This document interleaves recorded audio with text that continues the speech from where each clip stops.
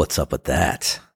Welcome back to another episode on top of another episode, number 56, from me, Craig. My scenario, the honeycut scenario. Coffee with friends. Here's to you as we take a sip from the sacred bean. Life on planet Earth. It's a gorgeous day here on the Outer Banks. Once again, it's June. The weather is really sweet right now. The winds are sweet. We had a little bit of a tropical system head out to sea and cross our path hundreds of miles out into the Atlantic, and it created for some windy, choppy conditions. But it's still very gorgeous. You just can't swim right now in the ocean because you have to respect the ocean, because the ocean's vast and dynamic and gorgeous and dangerous and life-giving and life-taking, just like life itself. Water people on a water planet, as my friend Hunster likes to say. If you've been listening to this podcast, you know that it's just me having a conversation with you. And as summer picks up, I wanted to be more consistent, more talkative with you all, because we had a little bit of a burp in May. It was an active spring, a lot going on, ups and downs all around, and we're in a good place right now. I wanted to talk a little bit today about Down the Hatch. I mentioned it in my last podcast, and I've talked about my friend Pat McGee in some previous podcasts because he opened for the band Everything. We've known him for a long time. We opened for him back in 2019 when we were just getting restarted.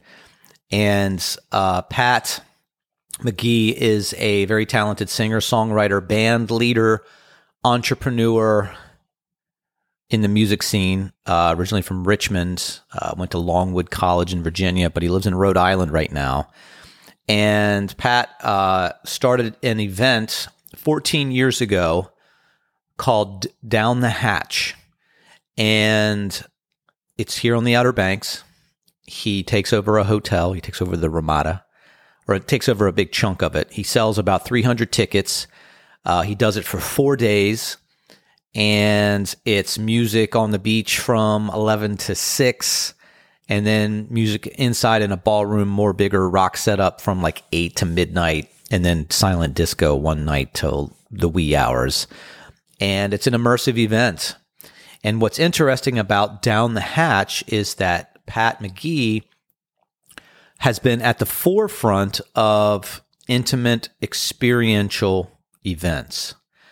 And, you know, since he started doing it 14 years ago, a lot of people have been doing sort of like super fan events, right? Where you cultivate your audience and then you sell limited tickets for an immersive experience where you get to go and be with your favorite bands. And it's really grown. There's like cruises around bands and styles of music. And Cheryl and Bill Bunce do Bunceroo down here with like Carbon Leaf and some other bands. And, you know, there's more and more of these types of things happening, just almost like going on a yoga retreat. You go on like a music retreat. And then, you know, there's like reggae festivals that are like kind of smaller and curated, and people will go have, it's like destination experiences, right? And so Pat has been at the forefront of this. Like he was doing it kind of before other people were doing it. And I've gotten to know the event over the years living down here. And as I've leaned back into my music career, it's been interesting to see and get to know Pat and like how he has developed his skill set. So kind of a little bit of history, which is cool, is that, so we've known Pat McGee since the 90s. So when my band was coming up, the band Everything, we came up in like what they call the DIY era. So the 90s. So that was bands like Dave Matthews and Hootie and Fish and Blues Traveler and even John Mayer. The whole Greg Latterman scene, the Aware compilations, the Samples. I mean, so many bands like Guster and bands that built businesses and fan bases on their own, like we did. So, you know, it's like recording CDs, starting with early mailing lists, getting into email lists, cultivating fans, being on the road, selling merchandise, selling albums, and cultivating your own brand. And, at the time, there was still this desire to get a record deal because it was like the upload into the mass canons of culture for ubiquity, but it's fraught with peril because it's not necessarily organic. And building a brand is organic. And so it's interesting to see Pat have Down the Hatch, which is a very connected fan base and familial type of environment. And knowing that in the 90s, we were curating that connection with friends who became fans. And what's interesting is I have gone through old everything fan mail. Like we have boxes of the original fan mail from the 90s, and we have stuff from like 93, 94, 95, and just stacks of mail of people who took the time to sit down and handwrite letters to us, kind of just talking about how meaningful the experience of having us come play and spend time with them was. So early on, it was like essentially college kids writing college kids a letter saying, thanks for coming and hanging out and partying with us. And it's amazing to see that connectivity because I was so busy trying to be ambitious that I participated in all of that, but I didn't really feel necessarily the depth of what actually was happening. And then, now you're seeing these experiential events where people are paying money to have that connectivity. You see someone like Pat being at the forefront of that. And then for me to participate very deeply as a fan and a friend these last 4 days was really, really cool to see. So, that was very significant for me. And so kind of just talking a little bit about the structure of the event. It's 4 days, Wednesday, Thursday, Friday, Saturday. It's down here. And like they have pretty much like outside on the beach or on the deck, music like early. I think it started Wednesday at like 5, but most days it's like 11 to 6. People set up beach umbrellas out on the beach. The performers stand in the sand with the ocean as the background, and people just chill out on the beach and listen to singer-songwriters play acoustically. And then at night, there's all kinds of collaborations, playing on stage, inside a ballroom, more of like a, kind of a traditional intimate rock show. And then, mornings, Thursday, Friday, Saturday mornings, you have like exercise, meditation. I taught yoga Saturday morning. And it's essentially an all-day affair with, 300 people who are connected there. And there's like stories of people like forming relationships and getting married, and people see each other year after year. So it's a really interesting community. And what's even cooler is that Pat has also, it's about other musicians. It's not just about him. And it's cool. So I'm going to give you the list of musicians that played. So Pat McGee obviously played. Sean Mullins played, and I actually posted some stuff on my social media that Sean Mullins was sort of a 90s one-hit, mass hit person a few years ahead of us. So Sean Mullins had the famous song Lullaby, which is a runaway #1 hit.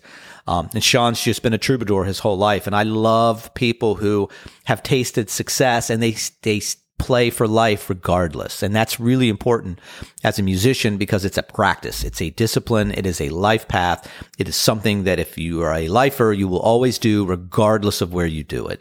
And Sean Mullins really embodies that. So Michael Tolsher, Brian Dunn, Tony Luca, Jason Adamo, Ricky Duran, Steve Everett, Adam Ezra Group, Reeve Koobs, Kalen and Aslan, Fast River, Patrick McAloon, Ruby Mac, Dan Rodriguez, Kerry Brockwell, and Jonathan Bryan Williams. And so I've had interactions with different musicians. I know some of them, all very talented. Some of them have had hit songs, some write for other people, some are touring musicians, but very high quality, right? People can sing well, they can play well. The audience knows their songs and sings along. There's a good vibe of inclusion and collaboration and camaraderie. And that's something I really appreciated because I brought Trisha and Vera out on Saturday, and it was a gorgeous day. And I had Vera boogie boarding out there in the waves because the ocean was perfect. And it was just one of those afternoons. And like, I think when Trisha came, it was like Tony Luca was playing, and he's got a really great voice. And then Steve Everett played, and it's interesting. Steve Everett is a cat out of North Carolina here, lives in Nashville, and he kind of writes some kind of country-ish, like really big choruses, which is kind of fun to hear in the summer. But I just had that moment of like, oh, one thing I miss about my path on the road is the camaraderie. the camaraderie of just people on the path, sharing art, collectivizing and vibing out. And it was nice to be included. It was nice to feel that.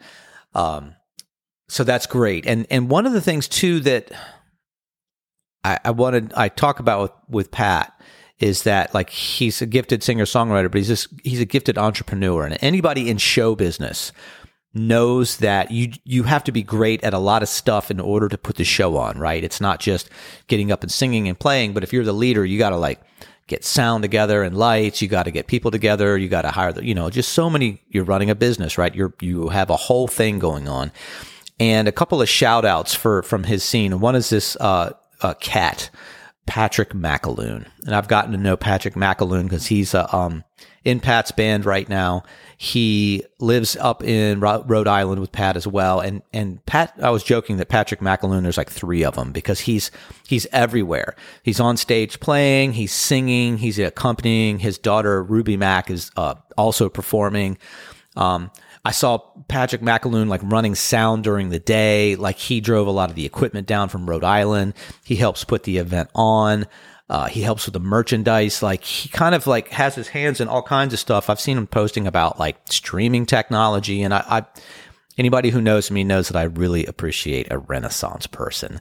And Patrick McAloon is a Renaissance person, and is awesome. And both that whole crew, like, they have been very supportive. I mean, even during the Hamilton show, we needed to order some hats. We were a little bit late, so Pat McGee stepped in, and he had Patrick McAloon step in with some of his people, and we had hats turned around really quickly. And it's like things like that are just solid, right? In this world, when you can have camaraderie and people who are multifaceted, multi-talented, and solid and helpful, that's just a really great thing.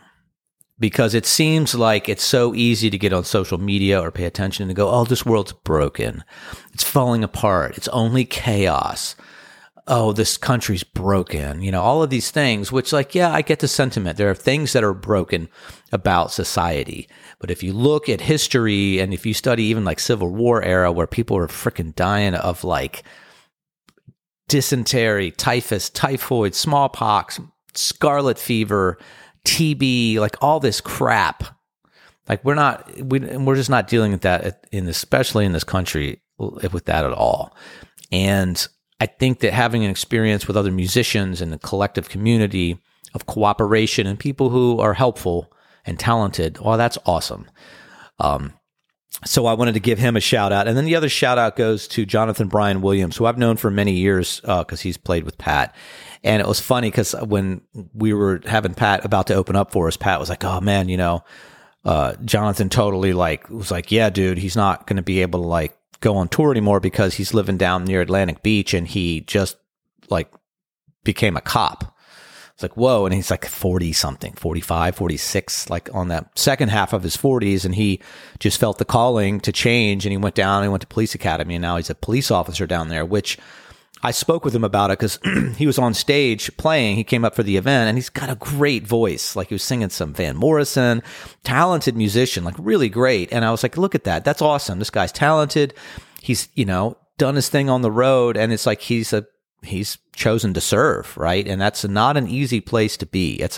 You've put yourself in the line of fire, especially in this crazy world, to stand up and say, hey, and I'm going to step into this role. And I thought that police department is lucky to have that guy because he's an empathetic person. And I think that people who can practice empathy is really important for this world because the world needs empathy. So here's to empathy, here's to Down the Hatch, here's to music, here's to all the great singer-songwriters and musicians I got to hang out with. Here's to Pat McGee and Patrick McAloon. Here's to you. I hope wherever you are, you're having fun, that you're having good experiences. You're learning some shit in the right way, hopefully. And that's what I know right now. Until we talk again, here's to you. Woo!